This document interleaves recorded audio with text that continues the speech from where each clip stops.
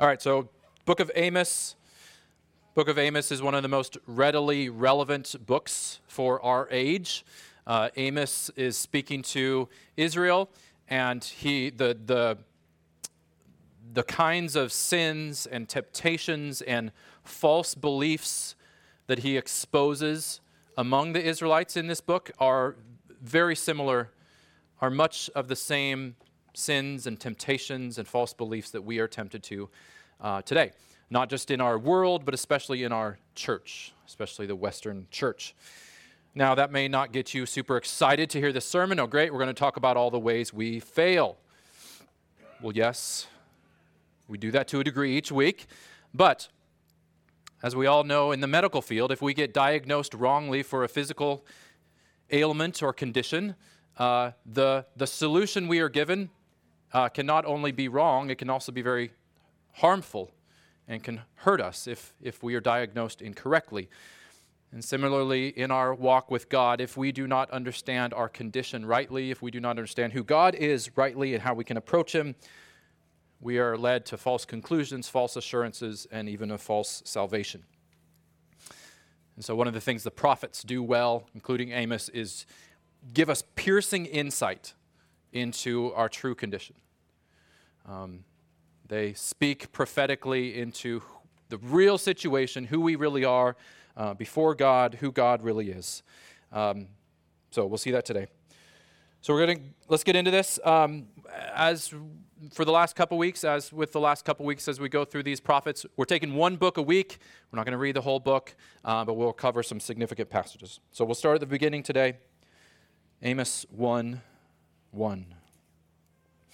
The words of Amos, who was among the shepherds of Tekoa, which he saw concerning Israel in the days of Uzziah, king of Judah, and in the days of Jeroboam, the son of Joash, king of Israel, 2 years before the earthquake. Now, you may remember the names of these two kings from a couple weeks ago. These are the same kings, two of the same kings mentioned in Hosea. They're also mentioned in Isaiah. So Amos is prophesying, speaking around the same time as Hosea and Isaiah. And he's speaking to the northern kingdom of Israel.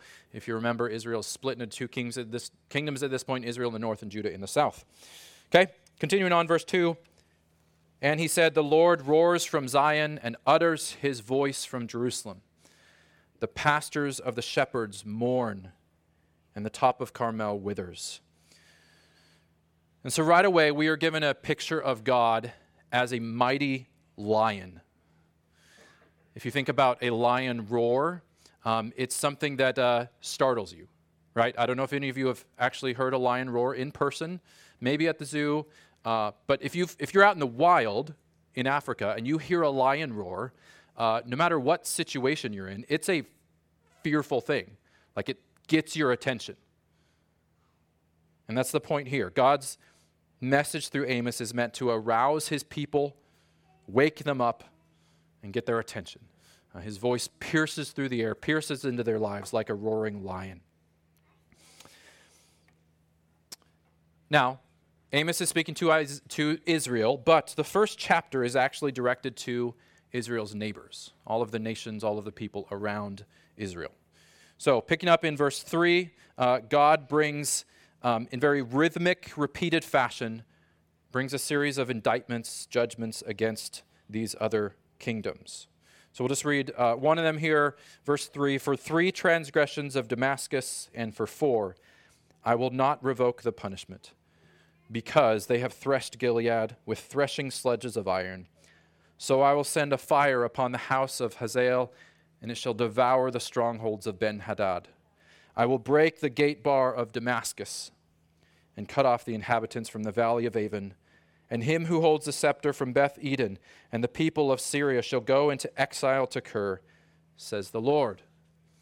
And then we're not going to read all the successive ones, but this continues in this pattern. For 3 transgressions of Gaza and Tyre and Edom, and for 4, I will not revoke the punishment. This repeats it a total of 7 times for 7 different nations. And one of the things we see in this is that God has authority over all people. He is the Lord of all of the earth, right? Even though he is working here specifically in the lives of Israel and Judah, his people, his eye is still on all of the peoples. He's not blind to or unconcerned with the things that are going on in the rest of the world. When people seek him, he will bless them. When they sin against him and others, he will hold them accountable, as he's doing here. His sovereignty, his rule, his judgments, his purposes extend to all people.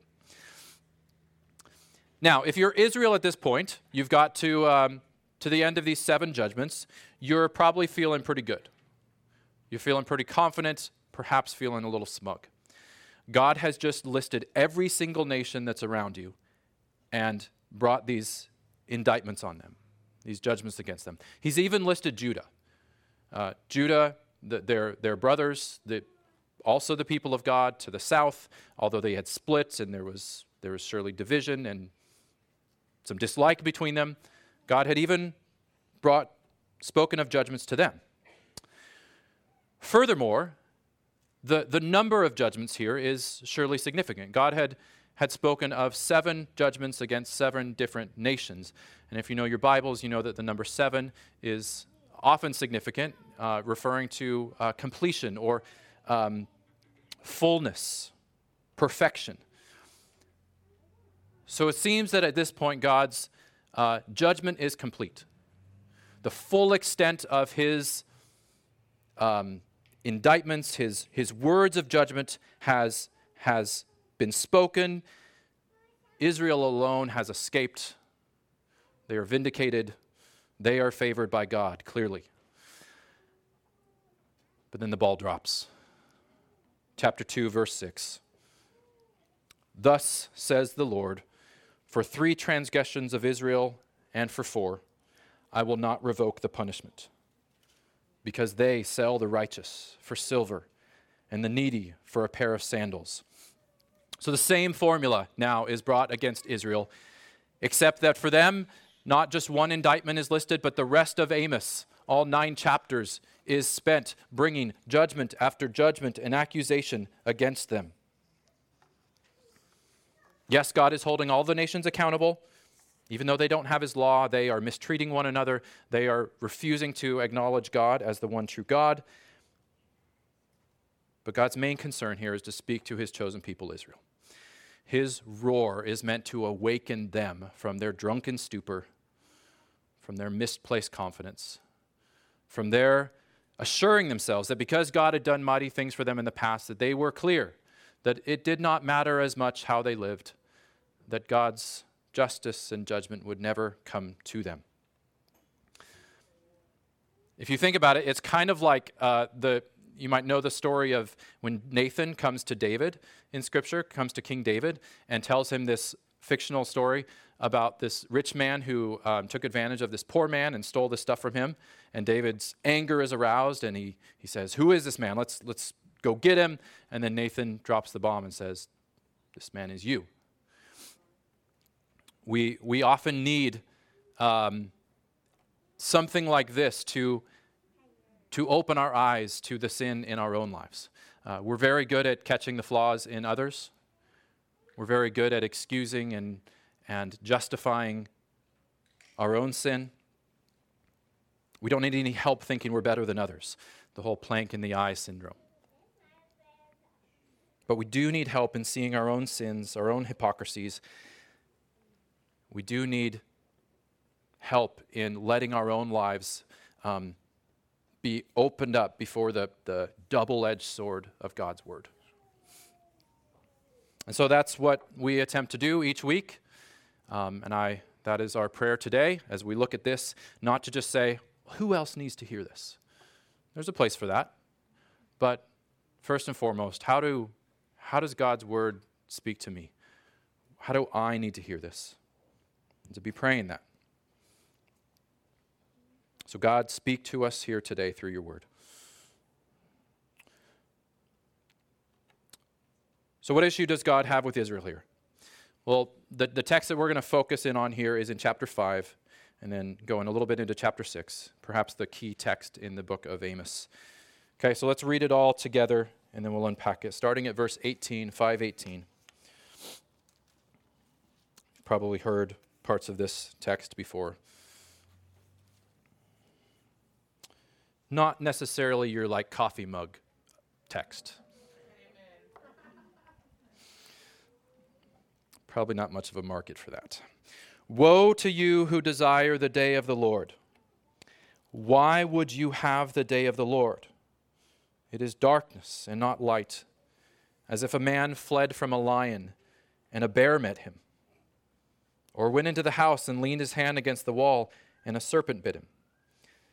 Is not the day of the Lord darkness and not light, and gloom with no brightness in it? I despise your feasts, and I take no delight in your solemn assemblies. Even though you offer me your burnt offerings and grain offerings, I will not accept them. And the peace offerings of your fattened animals, I will not look upon them. Take away from me the noise of your songs. To the melody of your harps I will not listen.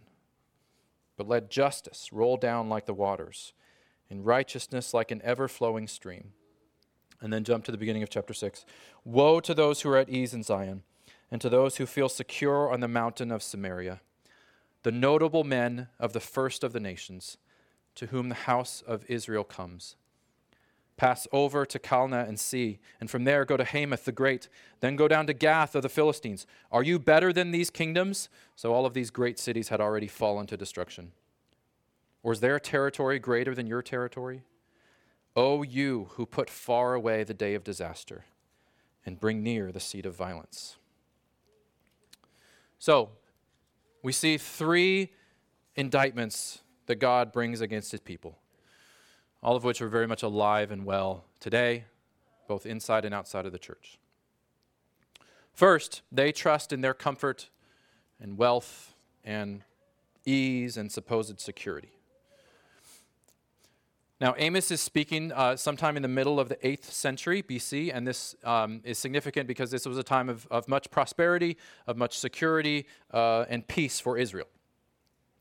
And they tended to think that they had security in this situation, that either this meant God was pleased with them, and they could relax, sit back, or even if God wasn't pleased with them, did it really matter all that much? Because didn't they have all they needed? Life was fairly easy and good. Things were going their way. And God says, woe to those who are at ease, who feel secure, who put far away the day of disaster. So at the very least, these things, ease and comfort and security and pleasures and wealth, are not necessarily a sign of God's blessing. And thus they're not worthy of our trust. These are not reasons to put off seeking God. Here in our context, in the modern West, of course, we have an abundance of these things much of the time. We have more comforts and security and opportunities and pleasures perhaps than any people that have ever lived. And with that comes the temptation to just be drunk, in a sense, on those things. To be inebriated and unaware of anything else that is going on because of all the riches and comforts and diversions and distractions, and to put off God. Perhaps we give tacit devotion to God, tell ourselves that we'll seek him when life gets hard, when we really need him, but what we really want so much of the time is just to be secure. And not secure in having to trust God, but knowing our security and being able to hold it and touch it. We don't want to be forced to trust God. We want to be able to trust the things that are right in front of us and feel secure in our money and wealth and possessions and relationships and our health. But these things have nothing to offer us if God is against us in judgment. They are false assurances, snares of the devil. At all times, in good, in bad, in easy and hard, we need to let the piercing roar of God be the determiner of how we are doing, of who we are. God's word be the judge of our situation. So this is the first indictment God brings against Israel. A second one is this: they were characterized by social injustice. They did not treat one another justly, mercifully, rightly. So just some examples throughout the book. They sold the righteous for silver and the needy for a pair of sandals. They trampled the head of the poor in the dust of the earth. They oppressed the poor. They crushed the needy. They afflicted the righteous. They took bribes. They turned aside the needy in the gate, and they dealt deceitfully with false balances. And so God had called his people to love one another, and he had given them many specific laws, specific ways in which to do this, to ensure that there was justice among his people. And part of the reason for this was that so they would be a display of God's wisdom and God's presence and God's goodness to all of the nations around them. And many of these laws had to do with giving special attention to the poor and the weak and the needy. But this is exactly what the people in Amos's day were not doing. They were living for themselves. They were unconcerned about the injustices amongst them. As long as they were happy, as long as things were going well for them, they thought they were content. Now, when the Bible speaks of giving justice to the poor, it usually has in mind those made poor primarily through the unjust systems and unjust actions of people, the merciless, compassionateless systems and people in our world, all around us, as well as has in mind just the broken nature of the world. So the Bible often speaks of orphans and widows as being worthy recipients of mercy. The Bible speaks very differently about those made poor primarily by their own selfishness and sinfulness. Scripture, as you may know, has nothing positive to say about the sluggard, the one unwilling to work, the one who squanders everything given to him on selfish gain. But the Bible assumes that there will always be those around us who are overlooked and mistreated by societies and governments and individuals. And the Bible calls God's people to give special attention to them. And this is something that we in the American West and the American church often find difficult.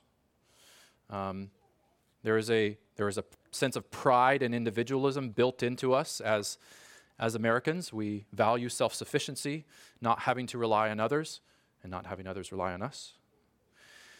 We tend to hold onto our possessions pretty tightly in ways that we probably don't even realize, in ways that people coming from other contexts and other societies and other times throughout history would come in and see, like obviously see it, and we're like, what? This is how we live.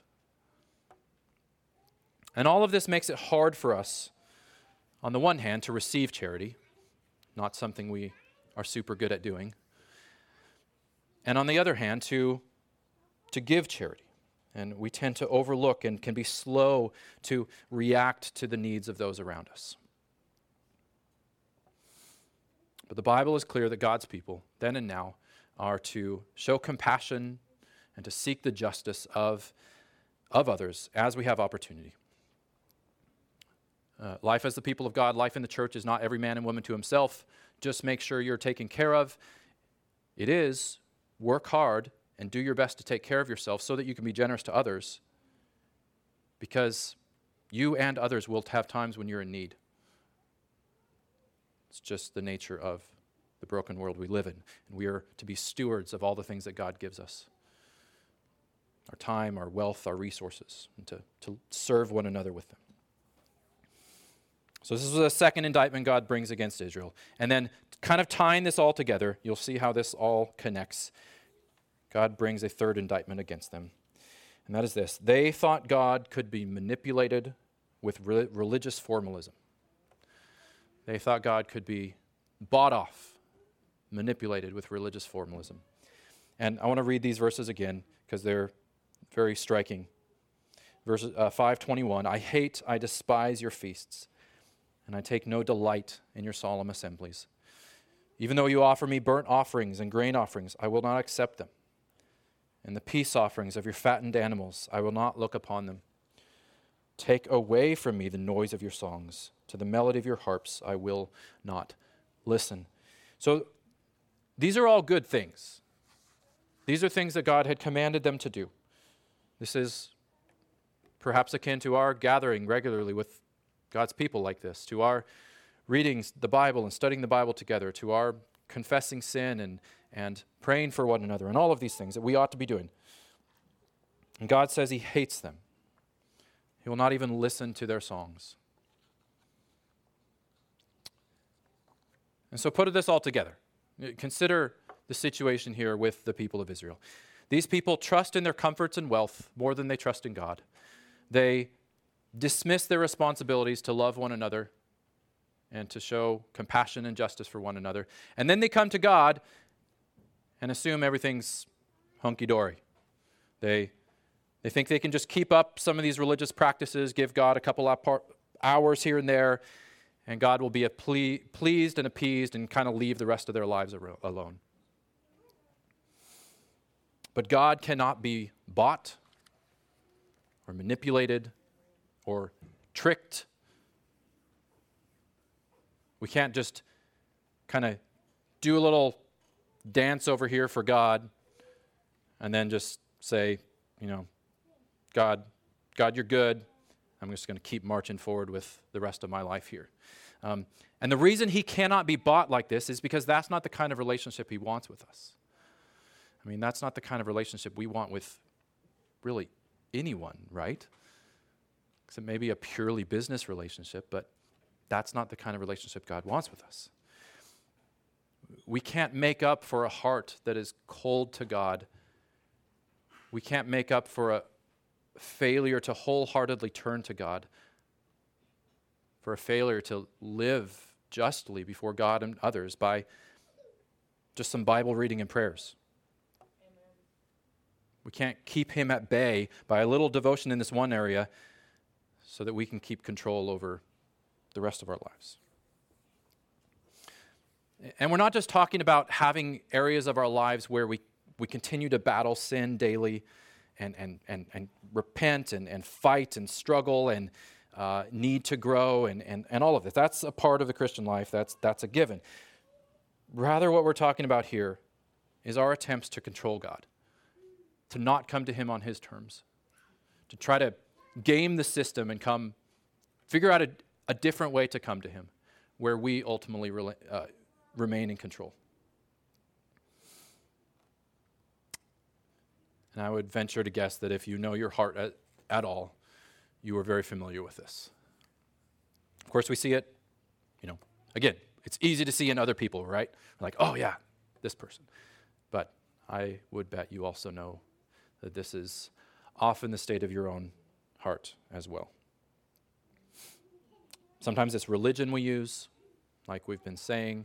We not only do the things that God tells us to do, like gather regularly as a church and study our Bibles and pray, keep doing those things, but we do them as a way to really not come to God, just as a way to kind of get him off our backs so that we can keep control of the rest of our lives. Perhaps it's not organized religion. Perhaps it's more just a sense of being spiritual, and we just feel very passionate or emotional, and we pray a lot. Again, as an attempt to approach God on our own terms.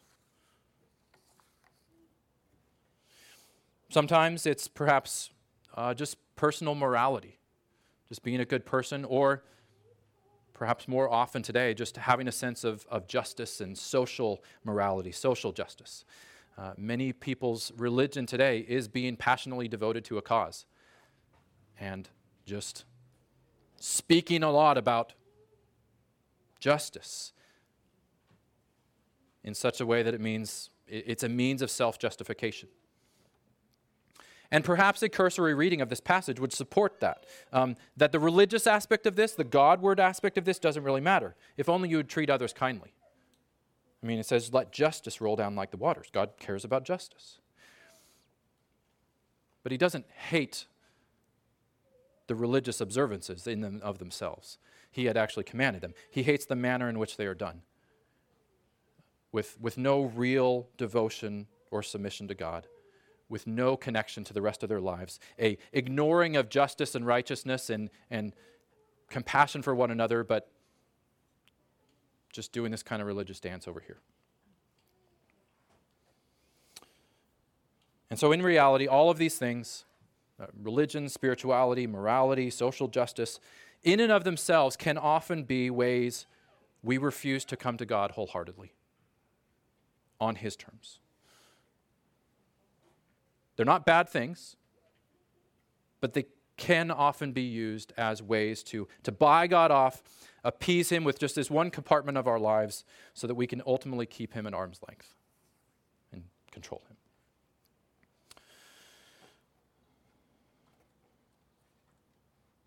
A lot of good news here, right? So where's the good news in this? Honestly, it's hard to even hear this diagnosis. It's hard to read through the book of Amos, if you're honest. You get to chapter 9, you get through 8 chapters and 8.5 chapters, and there's not really much hope. God wants our full and wholehearted devotion, and yet, like Israel, we either just ignore Him completely in a certain area of our lives, or we come to Him half-heartedly, only outwardly. More than likely, we constantly are swinging back and forth between these two poles. So, God, I know I don't want to obey you in this. I know you're merciful and gracious, so I'm just going to do my own thing here. And then a little while later, God, I feel guilty about my sin. I know that you're a righteous judge, so I'm going to do a little religious work over here, give myself a little more fervently to going to a Bible study, going to church, praying, whatever. Let you know that I'm really serious. And just the roller coaster goes back and forth, and we wonder where the joy and the freedom that God talks about so much is. Here's the thing. All of these attempts to approach God on our own terms have a common root. All of them reveal a failure to believe God to be good and gracious and merciful and compassionate. We do not believe that if we were to give our whole selves to God, He would not only receive us, but would rejoice over us and would withhold no good thing from us. We don't actually, in our hearts, no matter what we say, there are parts of our hearts that don't actually believe that. And so either we remain, just stay as far away from Him as possible, or we come to Him only to make some transaction, to buy off His favor, but not really give Him our hearts. Because we don't actually think He is good to the core. Theologian and author Sinclair Ferguson writes about this with great insight, speaking about legalism. He says, "The lie that we now believe is that to glorify God is not, indeed cannot be, to enjoy Him forever, but to lose all joy. That is, if we were to give ourselves completely to God, we don't think that there would be joy in that, but we would lose all joy. Legalism can, therefore, be banished only when we see that the real truth about God is that when we glorify Him, we also come to enjoy Him forever, and with Him enjoy everything else He has given us. To the unbeliever, this is incomprehensible, but it is a happy first principle of the believer's life, that there is joy unspeakable in glorifying God." And so the answer to both of our rejection of God and our half-hearted attempts to appease God is to see that God is truly good and merciful and gracious, compassionate, and kind, and to know that there is life and joy and happiness in coming to Him, in submitting to Him, and in submitting to His commands.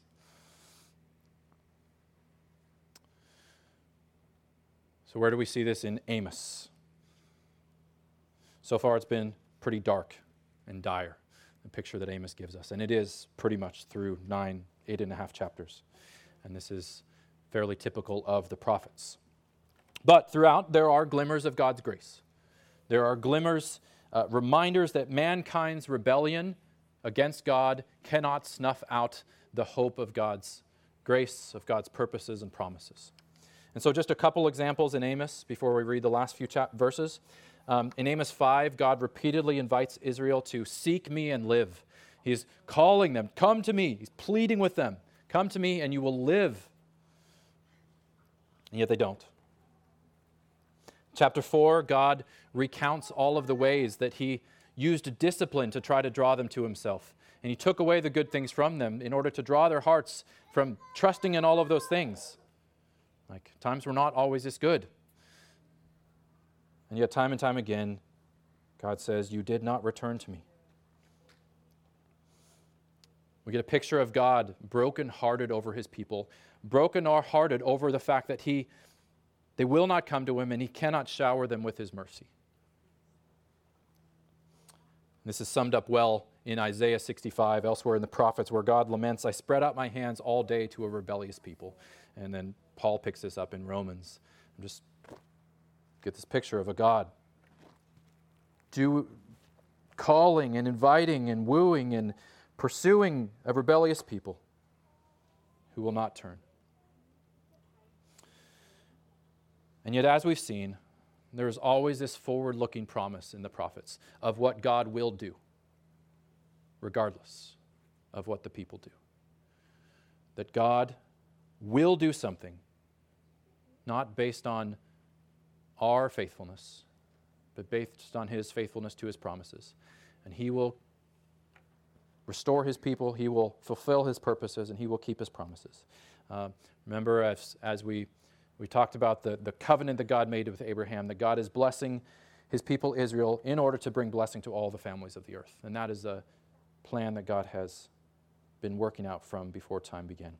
So here in the very last verses, we find a glimpse of that, starting in chapter 9, verse 11. In that day I will raise up the booth of David that is fallen, and repair its breaches, and raise up its ruins, and rebuild it as in the days of old, that they may possess the remnant of Edom, and all the nations who are called by my name, declares the Lord who does this. Behold, the days are coming, declares the Lord, when the plowman shall overtake the reaper, and the treader of grapes him who sows the seed. So the idea is that the land will be very productive. Just as one crop is being taken in, they're starting to plant another crop, and the mountains shall drip sweet wine, and all the hills shall flow with it.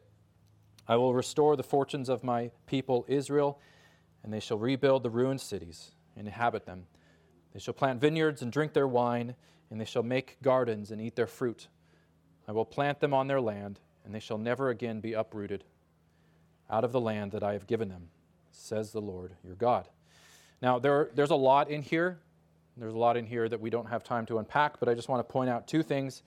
First, God has a fail-safe plan to bring great blessing and joy and wealth and comforts and ease on his people. Whether you take this text to refer to Israel alone or as a sign of what God will do for all of his people, the heart and purposes of God towards his people are clear, that he desires and he will bless them abundantly. Second, we know from the rest of Scripture that all of these blessings, this fail-safe plan to bless his people, will be accomplished and secured through Jesus alone.